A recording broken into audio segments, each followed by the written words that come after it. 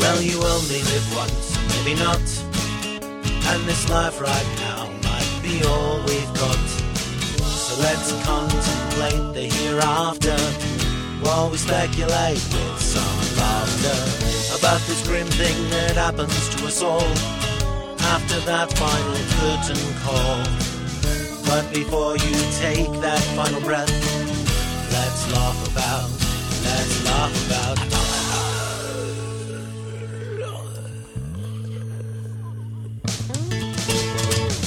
Welcome to Let's Laugh About Death, the dramedy podcast that celebrates life while contemplating the inevitable. I'm your host, Tim Rooney, and today's episode is pretty freaking funny. In fact, when I called my guest, Ruth, well, her name's Ruth, but when I phone called her, see, I'm being witty right there, that's how this works. But seriously, when I called her, she answered the phone in such a way that was it was great. And normally what I do is I talk with the guest for a minute, kind of give them a rundown of what to expect, you know, how we're going to get to know them. And then I pop the question of what do you think happens when we die? Normally I cut all that out, but I had to leave it in here because it was great. What she did was just classic, and I wanted to be able to keep it as part of the whole flow, so I'm leaving it in there. But today my guest is Ruth Carter, and she is very interesting.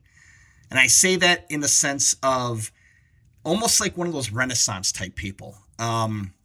She's a lawyer.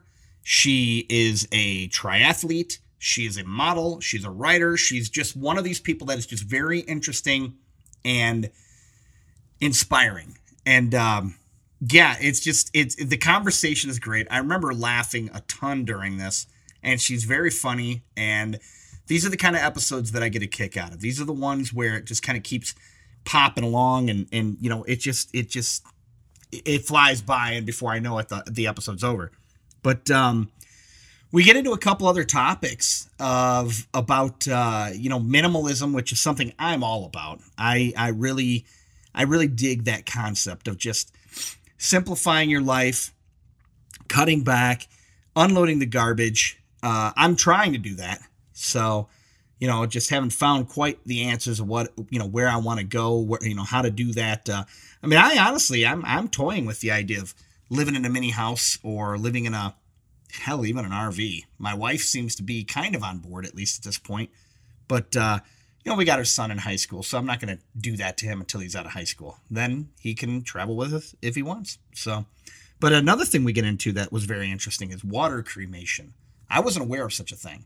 And in fact, I'm going to share a link to that in the show notes when I go to post this. But yeah, it's just kind of a wild concept there too. So anyway, not trying to give away all the details of the episode, but you know what? Look at it this way. Look at this intro as kind of like one of those movies where you see a trailer, and it's not that it's been ruined by the trailer, but the movie, you kind of know what to expect. So that's all I did. I'm kind of giving you the whole rundown of what to expect in this episode. But there's stuff that I didn't cover now. I'm sure I didn't. So I'm not going to say anyway. Well, I just did. Anyway, this is my episode with Ruth. I can't even say her name. I don't even know. You know what? I'm going to leave that mess up in there. Because I'm gonna just step into another subject here.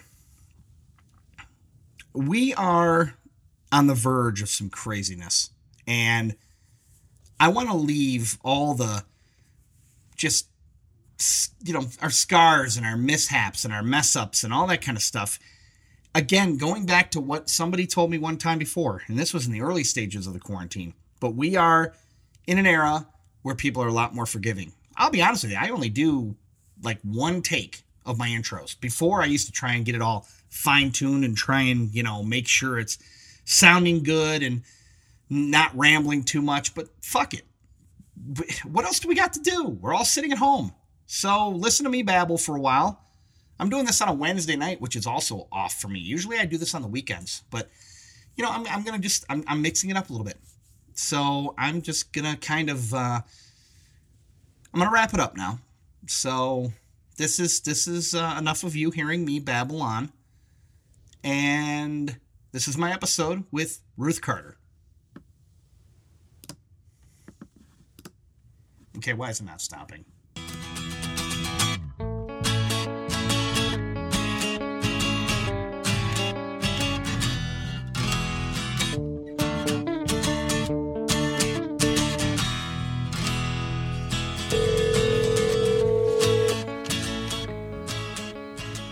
House of Pain, how can we whip you?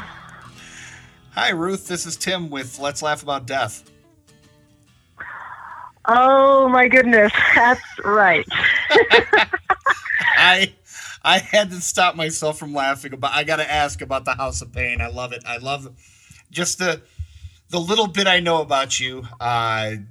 This is going to be an interesting conversation. I can't wait. So.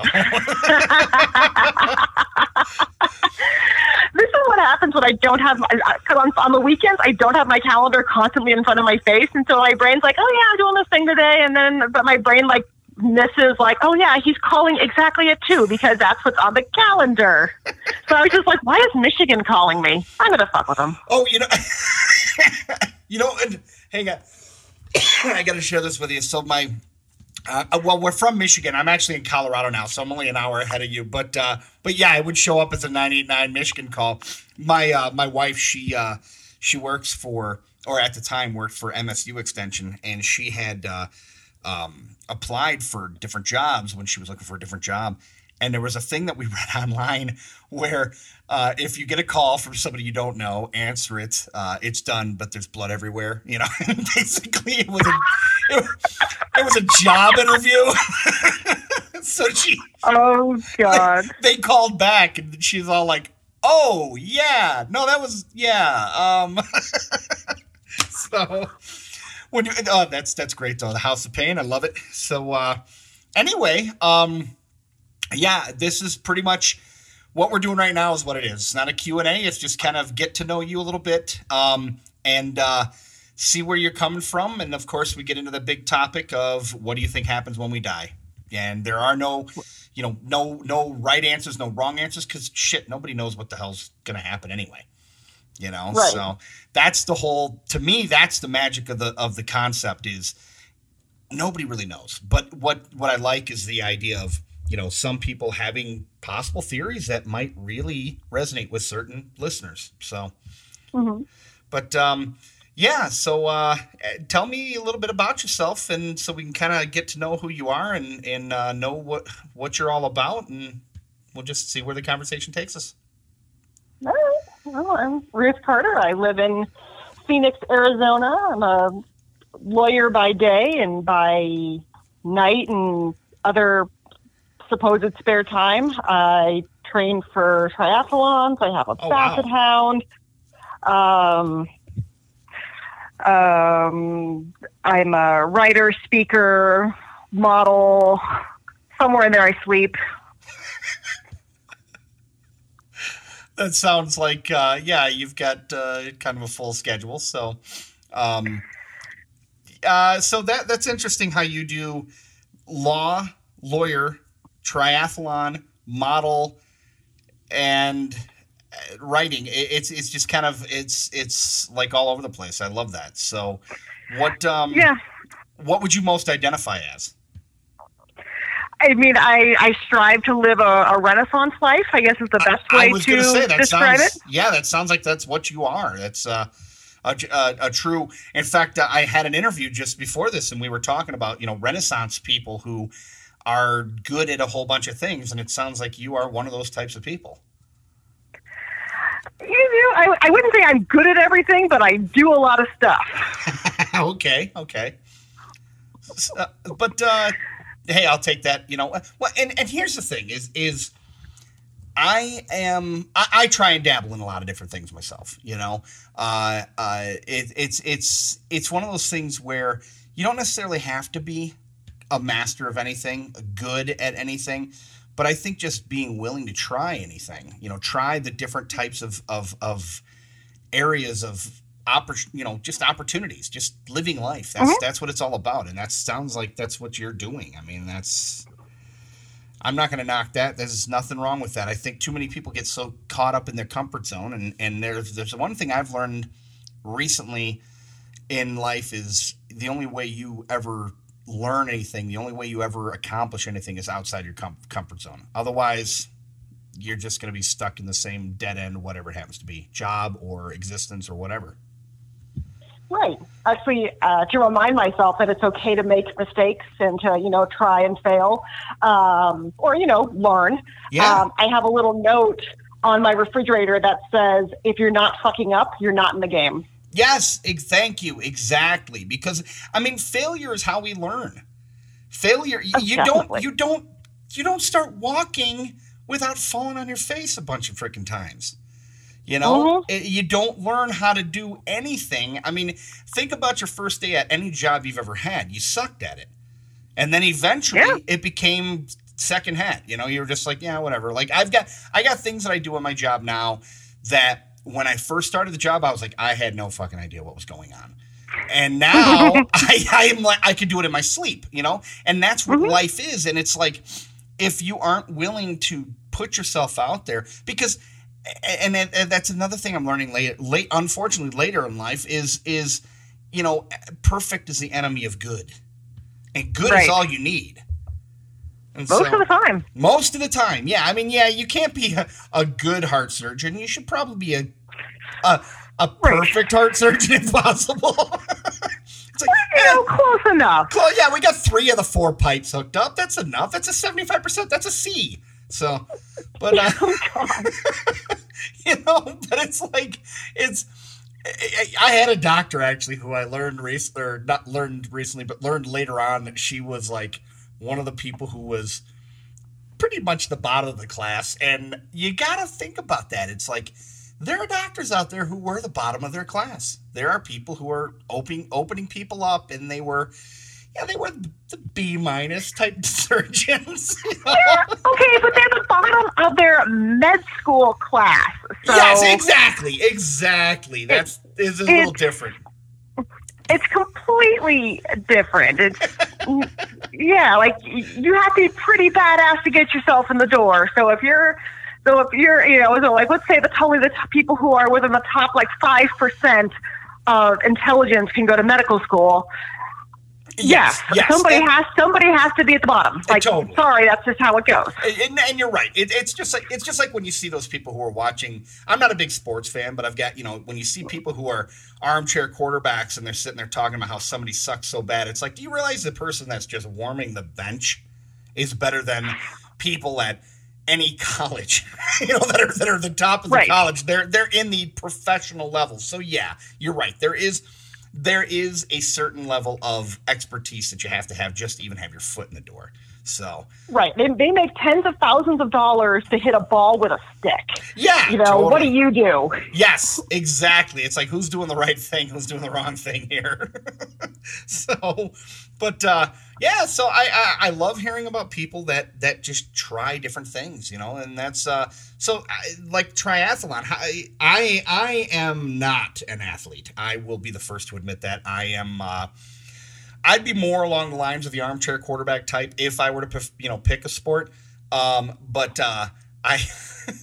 I'm out of shape, overweight, et cetera, et cetera. Never been fit in my life. So what does it even entail to practice for a triathlon? Like, how do you even what do you even do with that? So a triathlon is 3 sports in one: swimming, biking, running. Yeah.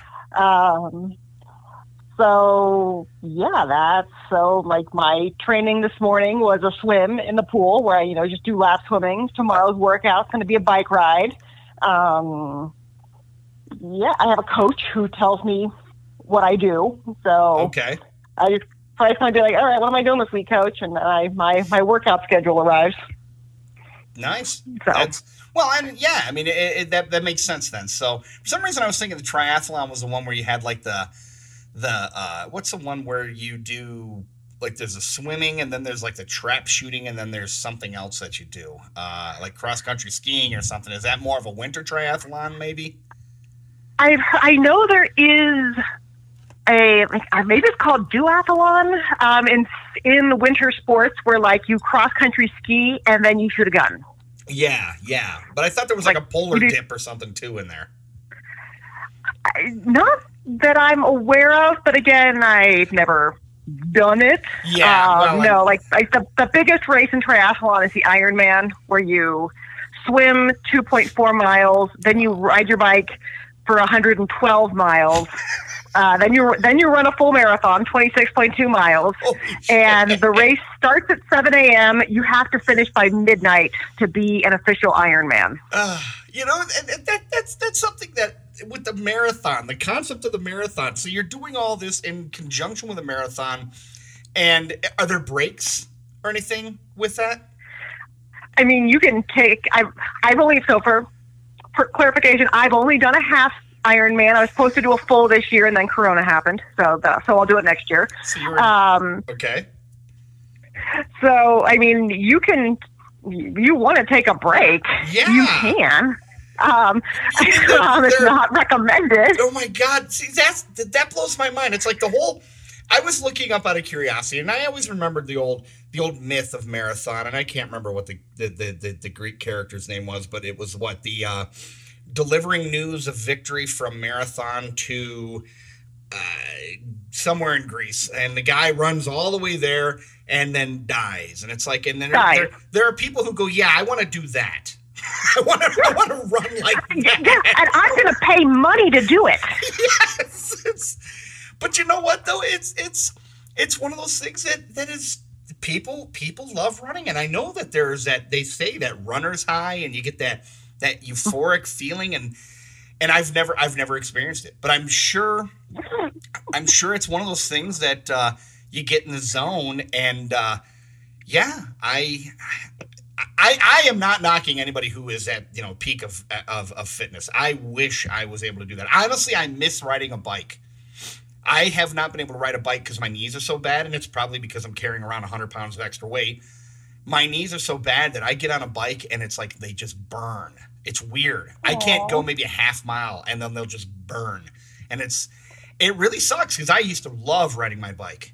And bike riding's awesome. And it's great exercise. Yeah. So maybe I should, you know what? Maybe I'll try some of that CBD oil, rub it on my knees, and then try and ride a bike or something and see if that helps. But yeah, because it's great exercise, and it's not like riding on just one of those stationary bikes in a gym. Those are boring. It's like when you're actually able to go somewhere, there's like you get a reward for your efforts, for your exercise.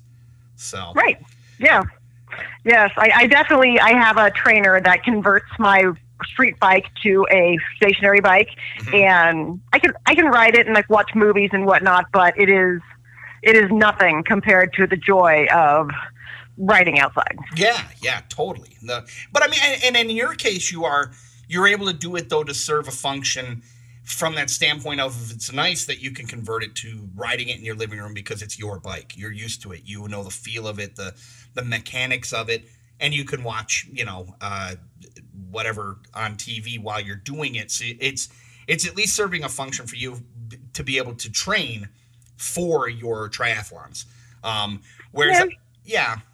Oh, go ahead. Oh, I was just going to say, yeah, because masochism, like all skills, needs to be practiced if to be maintained. Yes, exactly. And no better way to do it than in front of, watching The Simpsons. So it's one of those things that, but you've got something to gain from that form of masochism. It's not like you're just, doing the whole, I don't know, hitting yourself with a whip or something like that. There's at least some kind of athletic health thing to gain from it. So. Oh yeah. Yeah. And I like wearing spandex, so it all works. Well, there you go. I do too. I just look bad in it. But anyway, no, I don't wear spandex. So I guess what kind of law do you practice? Like you mentioned, you're a lawyer by day. Mm-hmm. I do business, intellectual property, and internet law. Really? Mm-hmm. Nice. Okay. I might have to hit you up about that because I've got a couple things that I just internet law in general kind of thing that I might have to pick your brain on, but we'll do that at a different time. Okay. But and then you said that you're like what What kind of modeling? I mean, are you doing like fashion modeling, or what kind of stuff do you do there? No, I just, team up with various photographers and do, I guess you would call it like editorial work. I do some bodyscaping. Do you know what that is? Not familiar, no. It's a type of black and white photography that focuses on like the various curves and shapes of the body. Oh, and okay. so you might look at you might look at a picture and you might at first think like, oh my God, like that looks like sand dunes or something. And then you look closer, like, no, that's like the curve of someone's spine or it's the curve of like their side. Nice. So Those are really cool. Slick. Those are very cool. I know what you're talking about. It's got almost a Salvador Dali used to do kind of like that. Like there's one image where he made a skull out of four women or something like that, kind of thing. In other words, it's a way of using the human figure to make another shape. Like, yeah, a lot of times it looks like a sand dune, or a lot of times it looks like maybe a mountainscape, or something like that. Right. Yeah, I have seen those. I didn't know there was a word for that. So bodyscaping, you said that's what that's called? Yeah, it's called bodyscaping. That is very cool. That's I'm all about. So it sounds like you get into not just the legal side of things or the athletic side of things, but you also get into the artistic side of things. So yeah, definitely Renaissance. That's I love hearing about that. I love hearing about people who are not just settling for just a standard 9 to 5, and that's one of the things that I'm trying to kick against the forces of that, where just and nothing against a 9 to 5, but I feel kind of bad, but I also feel kind of envious of people who are content with that, and it's especially if it's one that where like they really don't like their job, but like they're doing it to like it supports their family or something like that.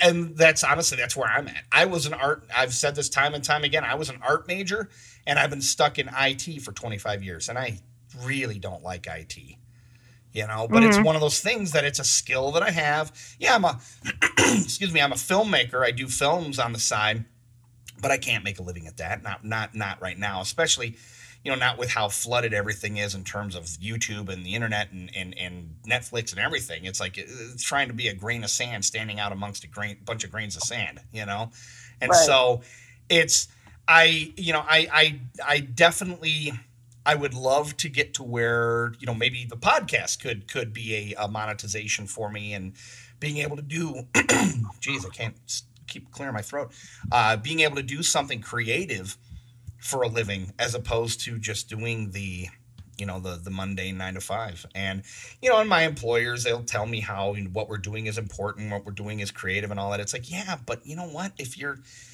heart's not really in it, it's you've got to find other outlets. And that's why I do the podcast. The podcast is something I thoroughly enjoy. The law sounds like your 9 to 5, if you will, but you do the triathlon, you do the bodyscaping and things like that as an outlet. And I think people need more of that, more than just a bowling league or something. And nothing against bowling leagues, but, I think people need to be more creative. People need to get back to that.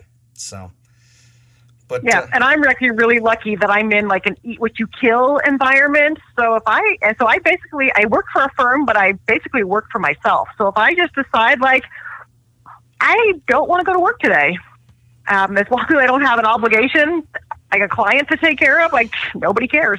That's awesome. So yeah, it's almost like a self-employed type of deal. So that right there is also, I think, if people can get to where they can do the self-employment or do the contract gig work type of thing, I'm seeing a lot more of that, because I think people are, personally, I don't have any loyalty to any corporation or company or anything like that. I mean, I have loyalty to the standpoint of the people, but I know that the company really doesn't give two shits. They'll replace you. They'll just, anybody is replaceable in the eyes of big corporations. And, and so it's just one of those things. And I learned that. I've brought this up. I've learned that at an early age where, my dad, he ended up, he had 10 weeks to his retirement or to get at least a 10-year pension, because he had worked had worked all over in other things, and then he was working for this one company, and he had 10 weeks left, and he died, and they didn't give it to him. You know, it didn't matter all the overtime or anything like that, but they didn't give it to him. And it's like, I learned at a young age, I'm like, yeah, the companies don't give a shit. Anyone can be replaced. And like stuff like that is a sign of like a bad company where it's like, come on, like I talk to people all the time saying there's what you legally have to, can do, and then there's what then there's what you should do. Yeah. Perspective. Yeah, it's almost the right thing to do, so to speak. Mm-hmm. Yeah, exactly. But not everybody looks at that way. They're like, well, technically, fuck technically, but yeah, exactly. It's like technically, go fuck yourself. Right. So, yeah, so it's one of those things then where you've got all these different things going on, and what excites you? If you've got all these things that most people would dream to be able to do those kinds of things, what do you do now for excitement? There's got to be almost another level, or is it just the bigger version, like going from the regular triathlon to the half Ironman to the full Ironman, etc.? Is that where you are? Do you find yourself going to get more of that creative and just experiential motivation, so to speak, or where do you what do you do for fun, in other words? Yeah, so I mean, I will say I have no sense of moderation. So yeah, I went from just first triathlon to half Ironman to now training for the full, like pretty quick. And I was like, okay, let's do the next harder thing. For fun, what do I do for fun? I've learned, especially through this time, like how much relationships matter. So, being able to spend time with my friends and connect with people, even if we can only do it online, is really important. I've learned I really like things like roller coasters, and even more than that, I love ropes courses. So like one of the things like I look up when I travel is like, is there a ropes course nearby that I can go do? Or like I've been told I've been working too long. I've been working too much. I need to take like a vacation. And like the first thought was like, I'm going to go up north because there's a ropes course up there. And just that's the one thing that gets me out of my head completely. When you're like in a harness up on a tree, shitting yourself. You're not right. Well, I think it's fun. But other people around me might be. I'm not thinking about anything else except like, how do I get across this, crazy rope bridge that's wobbly all over the place without dying? Yeah, the rest of the world doesn't matter at that time. Well, and it might bring it down to almost a fight or flight type of thing where, you have a singular focus and you're able to get out of your own head. Yeah. Yeah. The other thing I like to do is there is a farm animal sanctuary just outside Phoenix. Nice. Where I like to go volunteer, and I sometimes sing to the animals. I'm a trained soprano for 25 years. So that's a place I go to just get away from it all, and like any part of the world or society that like puts a lot of emphasis on achievement or how much money you make or how you dress. Like, let me tell you, a cow does not care about any of those things. Yes. The baby cow does not care about how much money I make. The baby cow cares if I have his bottles. Yeah, totally. And so you're able to get down to the simplistic things that, I like that. I like that concept. It's and honestly, that's one thing that I talk about a lot is that whole need to validate ourselves through stuff, and it's nice that you're able to ground yourself with doing something like that. And you pinned it right on the nose is a cow doesn't care. Dog doesn't care, No, my dog definitely does not care. And I discovered minimalism a couple of years ago. I'm not a minimalist. I say I'm an aspiring minimalist. I am too. Absolutely. But yeah, just the idea of like, I don't need stuff. I mean, we all need some stuff, but I don't need stuff to validate myself. There's no reason why I need to have like the nicest car or Yes. a giant house Yes. or and a million, I don't know, 100 pairs of shoes. Yeah. I mean, if you're into that, like there's nothing wrong with it. But for me, it's never added value to my life. Exactly. That's, to me, I don't. I remember talking to my brother. He went. He was overseas. He does. He's an engineer, and he goes to like different companies or whatever. He works on shielding or whatever.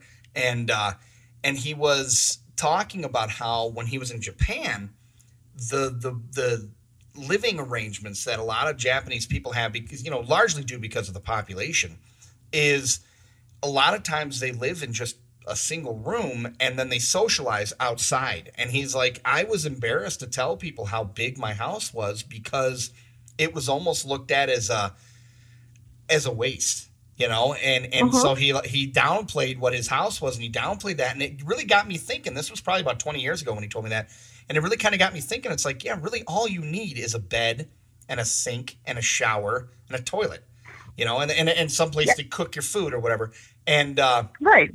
And that right there, it's so the whole tiny house concept fascinates me. I love tiny houses. Yes, I totally would love to do that. My goal, my concept for retirement, and my wife isn't really on board, but I'm kind of getting her there, is I would love to at some point get a piece of land and just put like a couple RVs on it. And then eventually build maybe a mini house on there, because the problem with mini houses is that there's still so much like miscommunication on what you can and can't do. And, if it's over a certain size, then it needs to be like fastened down. And of course, there's all the different building codes and things like that. But I know there's a large trend for that now. There's, people moving into things like yurts and people moving into, 4-season tents and things of that nature just to get simple. And that's where I want to get. And because I have really nothing for retirement. So it's like, what, if I can get to the point where I can do something that I enjoy to sustain myself and live simply, in terms of expenses, to me, that's retirement. And you can do that almost at any age. Right. Yeah, we are on the same wavelength. My goal is similar. I call it I have a dream to have what I call the Barbie dream house. It has nothing to do with Mattel or anything Barbie-esque. I don't know why I call it that. And because I do think tiny houses are really cool. But one thing I heard of is there are these people called minimalist architects. And they look at how you use space, like what types of spaces do you actually need, in terms of like how big of a bedroom do you need? Do you need a family room and a den and an office versus like you just need one? And then they design your space based on on how you actually use your space. And so it's much, I think I could like live short term in a tiny house, but it might make me crazy. And I really would want to make like my Barbie dream house to be the house like I live in till I die. So I think it has to be functional through like the time I'm 90. Yeah, totally. But but create based on not what trend says your house should have, but rather like what do I need? Yeah, that's well, and it reminds me of this. I wish I could find it. It was an article I found years ago before the tiny house movement was even a thing, really. And it was, I want to say somewhere from like, I don't know, Denmark or whatever. It was a designer, and he designed this room where you had the outlying area of the room, and then there was a spot that turned in a circle, and basically you used a lever and it turned that circular part. And so the outer line of the room was, had your windows, had your bed, had your etc. But when you turned the little, I guess egg shape thing inside the middle of the interior of the room, and it took up about a good third or even more of the room, it would change the whole function of the entire room. So you would turn it, and all of a sudden you had a bathroom. And so rather than having a separated bathroom, the remainder of your bedroom, so to speak, became the walls of your bathroom. And so you could, you know, and then you turn it again, and it became your kitchen. And you turn it again, and it became your laundry space or whatever. And so it changed the function of every room, of that one room, just simply by turning this dial and changing the appliances, if you will, that were inside that room. And I was like, that's a great concept, because now you're making every room into every room. You know, you're making one room into all of them. And it's like, I wonder if there's some way, if these minimalist architects use something like that, or could use something like that, because to me that would be fascinating. You could essentially turn one room then into, it would be more than a studio apartment. It would be like you're virtually changing each room. So it's but I love the whole concept of bringing things down to what do you need rather than what do you want, if you will. Right. Or what could you have? Yeah. And again, there's nothing wrong with getting what you want. This is, you and I think are in agreement in that. I don't have a problem with people having things. I just think when you're chasing things for the sake of the things rather than chasing things for your own happiness, because the things aren't going to make you happy. The things are going to temporarily make you happy. You know? Right. You'll get that. And I've talked about this with friends and on the podcast, where you'll have the car. It'll be the best thing you wanted. You wanted that whatever, BMW, that Porsche, whatever it happens to be. You get it, and at first it's the best thing. You're so happy. It's the best day of your life. And then a couple months later, it's like, yeah, this thing's kick-ass. And then a couple months later, it's just a car. You know, it gets your groceries. It takes you to work. You know, you're worried about it getting scratched. You're worried about something, And so it's I am very proud. I bring this up all the time. I drive an $800 piece of shit, because I don't want to worry about it, And it's like, I could afford a better car. I just don't want it. I don't want the headache. So no, and that's so many people base their value on what they drive. It's like, that cow doesn't give a shit. No, it really doesn't. Yeah. And after I'm done, traipsing all over the farm, like doing, helping out with chores, trust me, the smell that I bring into my car is not gonna make it any more valuable. Yeah, so it's gonna depreciate a little quicker that way. Maybe. Well, there's a reason why I take off my boots and put them in a plastic bag before I get in the car. Yeah, right. Yeah. We're not going to bring that all over the car. But definitely much more satisfying. A month later, it's been almost a year since the first time I met this one cow. Yes, I have a favorite cow. And I'm still over the moon about I got to hang out with this cow and help him when he was a baby and he was sick. And so not only did the cow jump over the moon, but you're over the moon too. That's interesting. I'm over the moon, and I don't think, had I bought a car a year ago, I don't think I would be raving about my car. Yeah, exactly. You'd be worrying about it. You'd be wondering if it's going to get scratched or shit, someone backed into it, that kind of thing. Yeah, but you've got a cow it's a cow. There are people. People look at that as just a cow. It's like, but you are geeked. You're making connections with the simple things, and that's what I think life is all about: is being able to, backtrack and say, listen, what the fuck is really important? It's not that big screen TV. It's not that new laptop. It's not that new car. It's not the outfits. It's not the handbags. It's not any of that crap. It's your experiences. And the cow, you're doing this as a volunteer, and it's giving you things that you talk about. Mm-hmm. And you can't get that with, sometimes you can't get that with a $10,000 vacation. And you're doing it for free. Exactly. That's I think people are missing, a lot of times missing that point is there's more to life than stuff.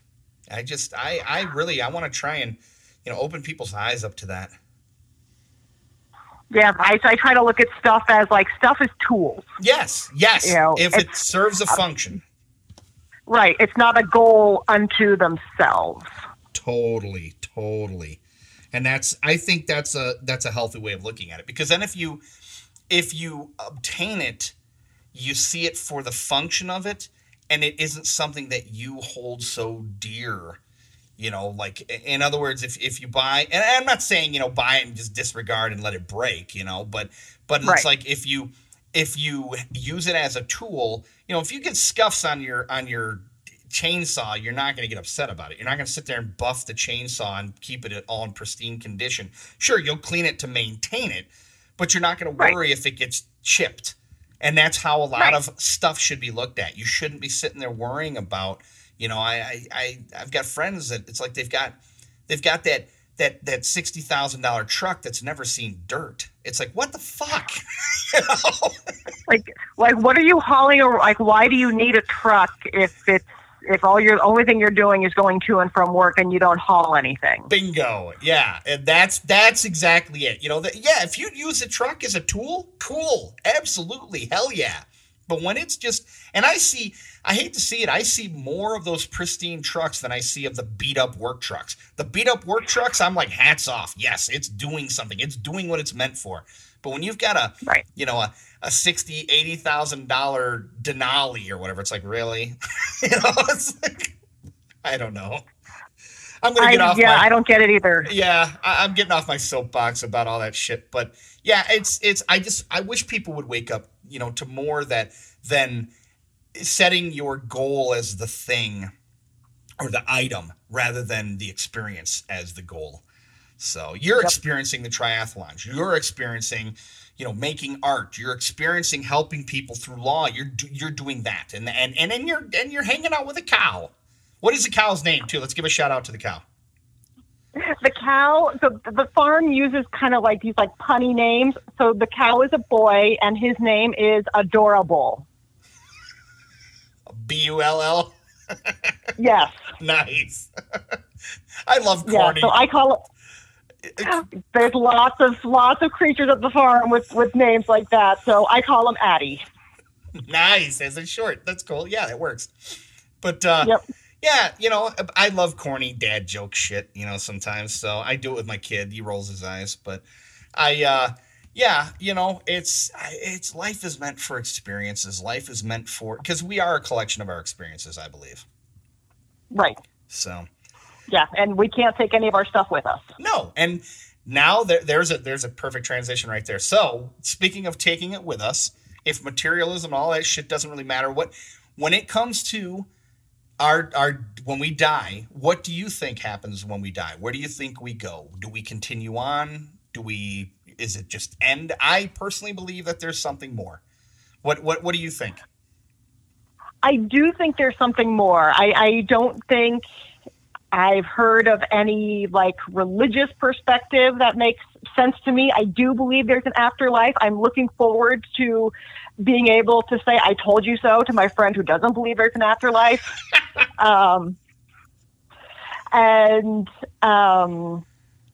You know, I don't think I believe in like the whole like heaven hell thing where you go somewhere. I do think that after we pass, that like we do have the ability to like see what's going on back down here. I feel like put everybody up that they're watching. I tell myself that I was a gymnast for many, many years, and both of my coaches two of my three coaches have now passed, and I believe that they are watching down like Statler and Waldorf. Do you know who they are? From the Muppets? The two old guys. Yeah, two old guys from the Muppets. I think they are like drinking coffee, smoking cigarettes, or adult beverages. Yeah. And like, yeah, when they're just watching and just, you know, like running commentary. You know, I like that. I like that. It's almost like they're just two old farts sitting on a couch going, "Oh, what's on Earth tonight?" And they kick it on like it's a TV channel or something. And yeah, basically be like, what's Ruthie doing? Like, flip on Ruth and see what's up. like what's home and I was like, oh, you see what they're doing today? Oh, like last year I kept my head shaved for a year just because. And I decided to try. So I decided to see what it would be like because I started using a blade to shave all the way down. And I had these like leftover like travel razors, the disposable razors. And I decided to like shave my head with one and learn the hard way. Don't do that. So in my head, it was like, what's Ruth? So Laurel and Rocky are looking down and like, what's Ruthie doing? Oh, they're shaving their head with a disposable razor. That's going to end badly. Yep. Oh, look, they just took a chunk out of skin out. Good job. Oh man, ouch. I've never had the guts to do that because there've been a couple times where I've shaved my head close just because my hair is awful. I've got like cowlicks and things like that just every time it grows in, I can get my hair cut super short and it'll come back and it's just, goes in that one crazy direction. And I got naturally curly hair, but I'm like, I'm like bald, like partially bald. So I've got where it's not like the normal like round ring. It's almost more like Larry from the Three Stooges, so picture like curly size with Larry's hair. And it's right now it's kind of more at a Bernie Sanders stage, but it's one of those things where every once in a while I just get sick of it and I'll shave my beard down and I'll shave my hair down. And I've never had the guts to try and go full on down to the skin because I could see myself doing that. I remember my brother doing that. He used to shave his head totally bald, and a couple times, he'd cut a big chunk, and then I don't know what he ended up going afterwards. So, ouch. Yeah. It happens. I also learned the fun way. You can also nick your ear with your clippers. Oh God! I didn't realize that was possible. And I was like, oh. Okay. That one I have done where it's if you don't have the guard or even with the guard, it gets in there and it just like zip. Yeah. Oh. Yeah, that one hurts. So it's but what's refreshing about that though is that you didn't have to worry about any kind of particular hair treatment or anything like that for a year. No, just a little spray on sunblock and I was good to go. And you're good. Yeah, totally. But see, that's a practical way of looking at things. It's a way of eliminating one of those unnecessary things. That's, there are people who spend 2 hours every morning getting ready. And I'm the kind of person, my wife is too. We just kind of get up, shower, throw our clothes on and we're out. She's never bothered with that. And that's one of the things that attracted me to her was the fact that she wasn't about all of that, the simple, and that's, and again, nothing against that. It's just, that's not for me. That's not for her. And so, being able to just do a little bit of that spray on and you're done. To me, that's simple. That's efficient. So. Yeah, I mean, I've had my makeup professionally done a couple of times. So like I've seen why it takes 45 minutes. Absolutely. But I don't have the patience or desire to do that on a day-to-day basis. No. And that's, and I can see why people do it.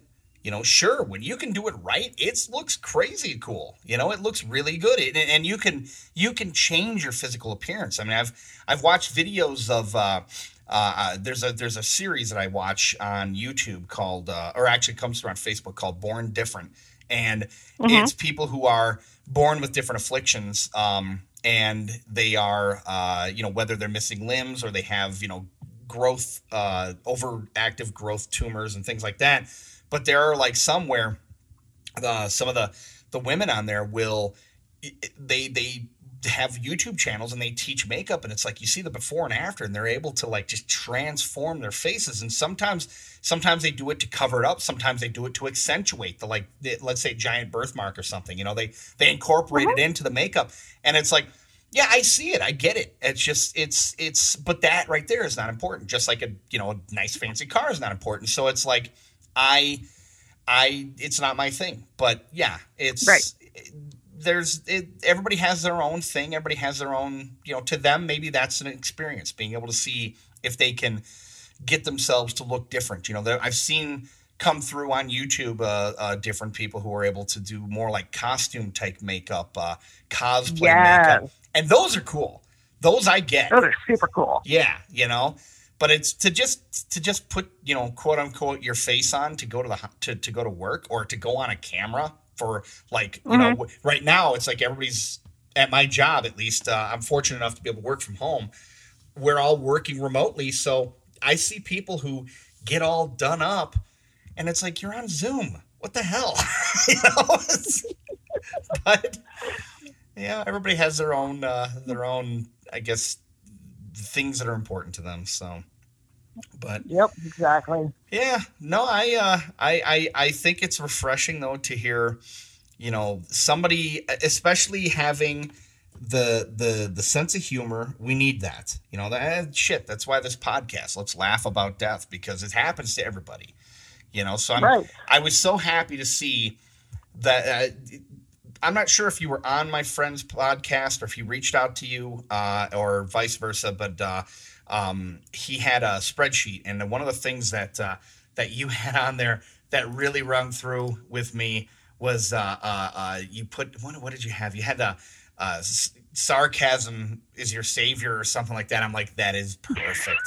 That is perfect, because, you know, yes, right. Sarcasm is one of those things where it's humor. Sarcasm to me is a form of humor, and humor is a form of defense, but not defense like a lashing out type of thing, but more like it helps you cope with stuff. You know, if you can laugh at situations, I think you can overall have less stress. I think you can have overall better, you know, more happiness, and I think you can enjoy yourself more if you can laugh at the absurdity of life, because life is absurd. I mean, you know, it totally is. Actually, Prince, you know, and just thinking about death and absurdity about life, it brought me back to when my grandmother passed away, somewhat unexpectedly. Like, by the time she died, it was like, please, like, take her out of her pain. Yeah. But what had happened was she got drunk, because alcoholism runs in the family. You know, lovely woman, nothing bad, you know, but she had the illness. Fell over backwards in her kitchen, clocked her head on her kitchen counter, got up, went to bed. Next morning, couldn't move. Wow. What had happened when she fell, she broke her neck.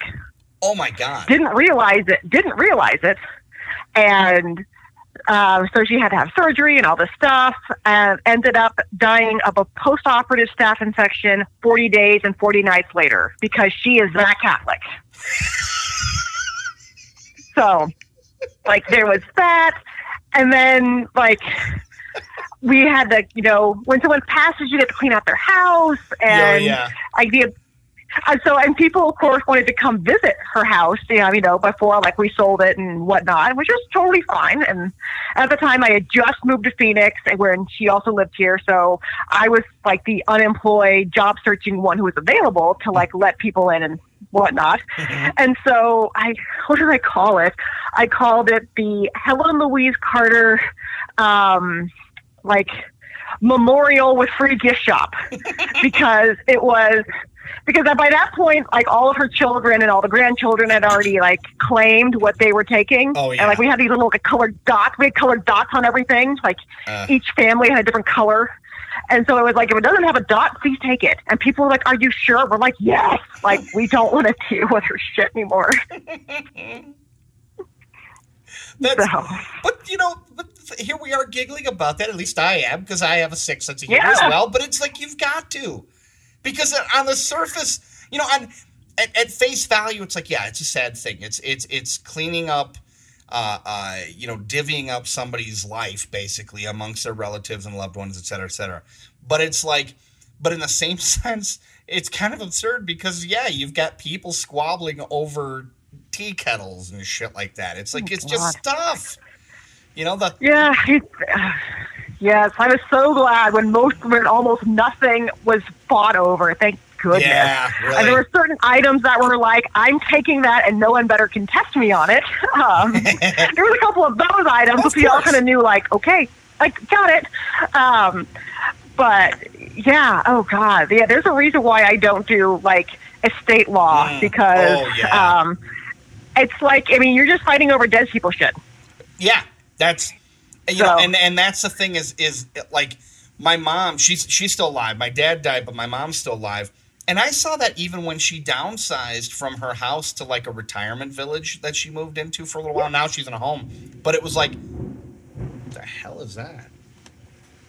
I think there's a storm. Can you hear that? No, because I'm listening to my dog about to throw up. So. Oh, neat. Okay. Well, that's always fun. So, yeah. If we catch that, I'm gonna leave it in because that's life and it's absurd and it's fun. Yeah.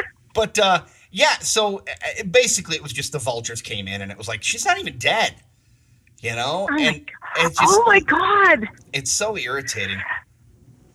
It reminds me of when my grandmother, when she passed away, in one of the condolence cards, somebody said, "Can I have her vacuum cleaner?" Oh my God.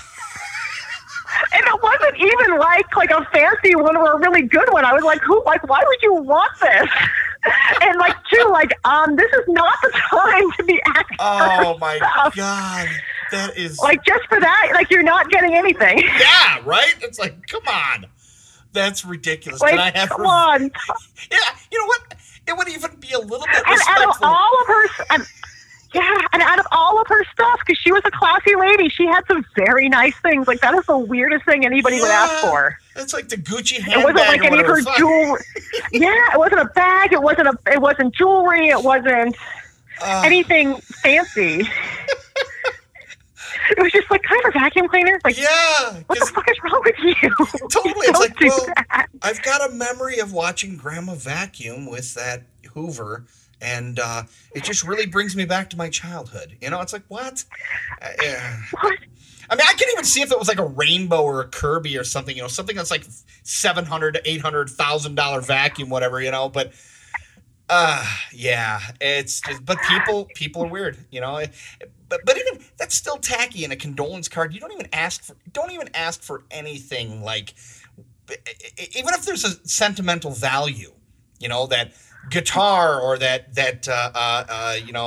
whatever handbag, like a figurine or something. Yeah, figurine or something. But that's at least a little better. But at least save it for later. Save it till at least the body's cold. Good God. Right, let's put it on the ground. What? What? Oh, speaking of putting people in the ground in death and all that, are you familiar with the YouTube channel Ask a Mortician? Yes. A friend of mine had Oh told my me God. I love that channel. She's fun. She's fun. I watched one just recently where my friend sent it to me, where it was like, and it's a very, very Catholic type thing of telling if your saint is. Oh yeah. What was it, untouched? But there was a more contrived sounding word. What was it? It was like right. There's the official Catholic term that I can't remember, but I told. Yes. It's such a great video. Yeah, it's good stuff. Because I did the whole 12 years of Catholic school, etc. So when he said 40 days, 40 nights, very Catholic, I love that. So, but yeah. She. Well, I mean, hell, what did you say her name was? Helen Mary Carter? Helen Louise Carter. Helen Louise Carter, yeah. It's like Helen and Mary and Louise and all those kinds of names. My mom is, Mary Louise. I mean, they're all very Catholic. So, yeah. Right. My grandma's name was Helen. So, nice. Yeah, it's just, that's great. It's, but it's laughing about that. I'm not laughing at someone's misfortune. Yeah, yeah. Yeah, and it's interesting stuff. It's totally changed my perspective about what do I want to do with my body after I die. My whole family is buried in the Catholic cemetery here in Phoenix, but I want water cremation and what exactly is water cremation? What is that? You said that in the invite. I'm curious. I'm not familiar with that.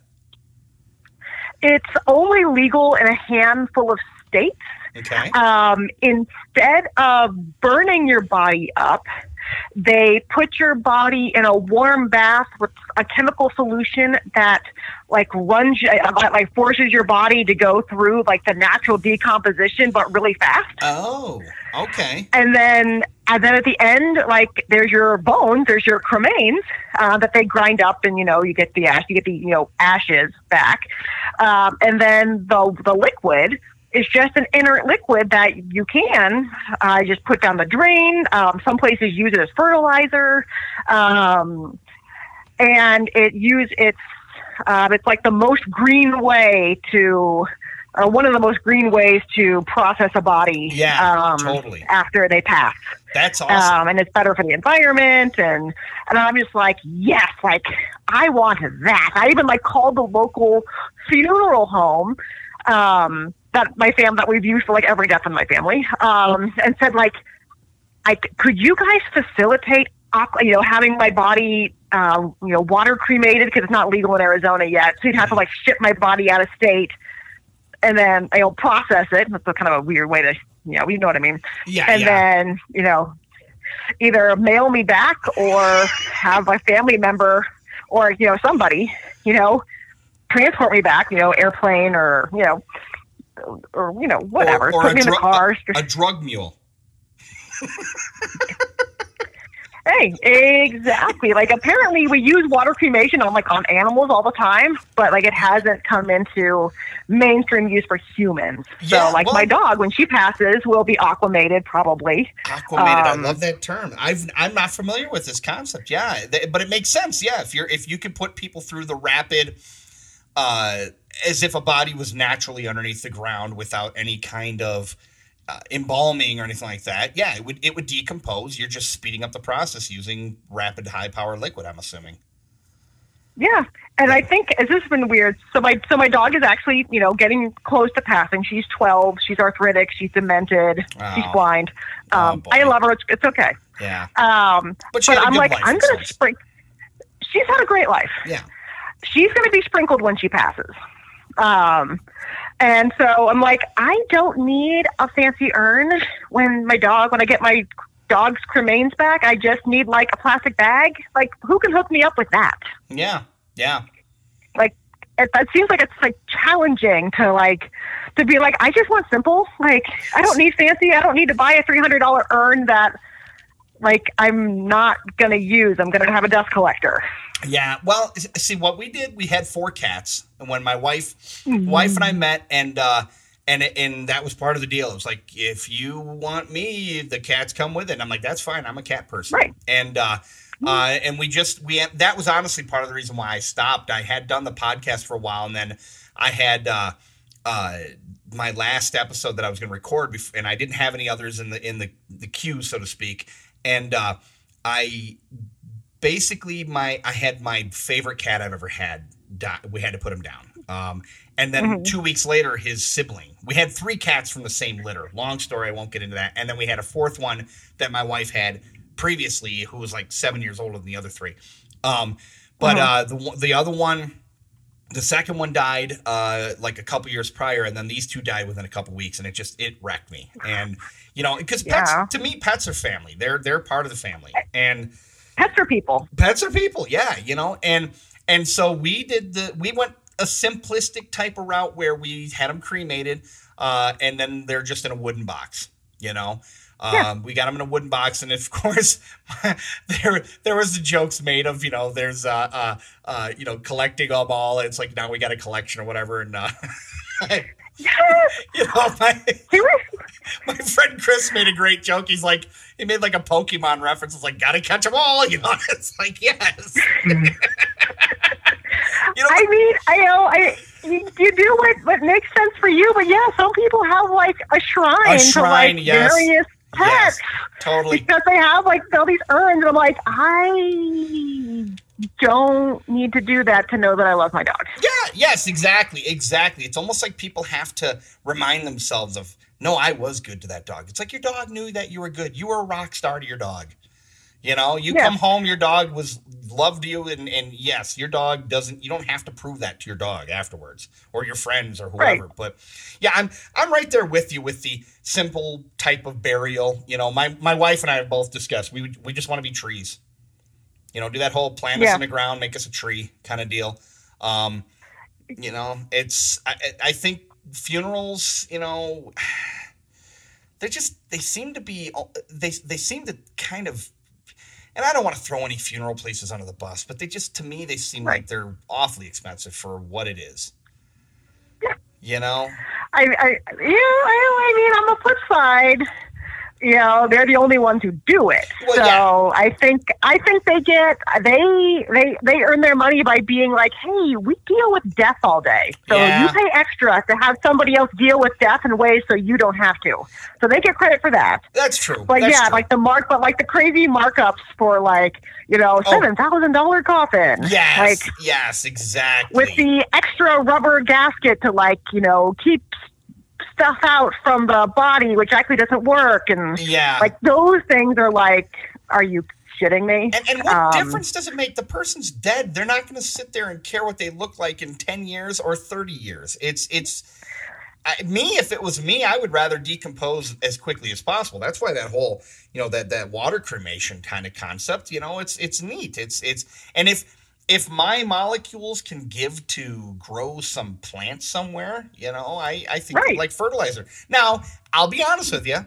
If I went to a, farm to table restaurant and they were to come out and say, yeah, all of our plants are, we're from this farm where they're all fertilized with liquid people. It's like, I don't know how much I would be able to do. I mean, if it was explained like, hey, like we get our fertilizer, like if somebody had a water cremation facility plus like their side gig was they made fertilizer.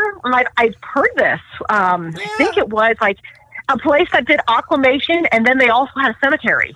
And so they fertilized the lawn of the cemetery. Yeah, see, that I get. That I totally get. I think there would be something about knowing that it's like eating corn that's, to me, that gets a little close to like Soylent Green,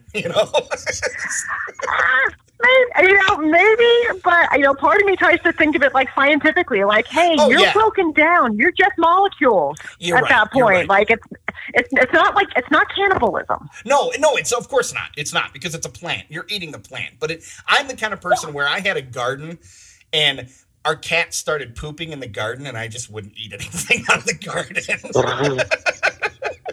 So okay, that's different. Wow. But it was no, because they even say like if you do your own composting, like don't put like your pet waste in there. Like there's reasons you don't do that. Yeah, there's exactly. That's a different type of thing. It's not just the fact that it's poop. Yeah. But it is still cool though to know that there are different options out there, because up until a handful of years ago, I thought the only option was cremation or being put in a box, and then the variations of that was just how expensive or how cheap you wanted to go. I didn't know that there were the concepts of the water cremation, which I just learned out about today, or being planted in the ground as a tree, and those or like natural burial and things like that, where they just wrap you in a cloth and throw you in the and I find that a lot of times they bury you. I've seen it done a couple different ways, where you're like almost like you're cremated, or maybe water cremated and put into like a capsule, and then the seedling is planted on top, and then they put that in the ground. But I've also seen where they do it almost more like Native Americans, where you're just wrapped in, you're stripped down, you're wrapped in a white cloth, a simple thin sheer type cloth, and just buried, feet first down into the ground. And then they plant a tree. Yeah, it's getting to where, there's a lot of minimalism with burial, and I dig that. I dig the whole concept. So yeah, you may want to go check out the Ask a Mortician video that talks about like when the cremation remains are used to like plant a tree, and how it's kind of crap. Oh, really? Because like when you're cremated, all the carbon burns up. Oh. All the organic material like is gone. So your ashes are not actually like feeding the tree. They're just going into the ground with the tree. Gotcha. Okay. So yeah, there's nothing wrong with doing that. Yeah. But for people who think like, oh, I'm nourishing a tree, like when people like take the placenta after the baby's born and plant a tree over it. Yeah. It's like from a like biological perspective, it's different. Yeah, that makes sense. I thought that with the ashes that it was basically like a carbon type of, whatever molecule science stuff. I thought it was Nope, that. I'm gonna have to check that out. That's not what Caitlin said. So yeah, well, she would know. Yeah, because I like how she breaks it down. She really talks in very, just regular every person speak. So yeah. But excellent. So, well, hey, I appreciate you talking. I appreciate you sharing with about your grandmother's Catholic death, just everything, and it's I am excited about the whole Renaissance lifestyle that you're living, and I think it's awesome that you're able to juggle that and do those and be able to keep everything going and still have an appreciation and working with art. That excites me because we need more of that. So, but yeah. Ruth, is there anything else that you'd like to say to the listeners in terms of going after those? To me, those seem like major accomplishments each and of themselves. Any words of wisdom for anybody listening? I guess my words of wisdom would be: live your life. Don't feel you need to conform to what other people think your life needs to look like. I like that. Yeah. I agree. Find your you as opposed to what other people think you should be. I completely agree with that. So, well, hey, Ruth, you have yourself a good remainder of your weekend. And you know what? If you do end up doing one of those triathlon, Ironman, whatever, etc., shoot me a link. I'd love to see what that's all about. All right, will do. Okay, cool. Well, hey, you have yourself a good day. I will. You too. Take care. Thanks. You too. Bye. Bye. And that was my episode with Ruth Carter. And you know what? I actually did 2 takes on this. I decided the last one sucked so bad, I'm going to give you guys at least a little bit better, So, anyway, I'm leaving a whole bunch of links that Ruth gave me in the show notes. Stuff like the Ask the Mortician, links to her YouTube channel, even a link to her dog's Instagram page, because, yes. So, anyway, in the meantime, have yourself a good day, have yourself a good life, try to be decent to each other, try not to be jerks, and just let's get through this shit, no matter where it ends up. Just, that's where we're at now.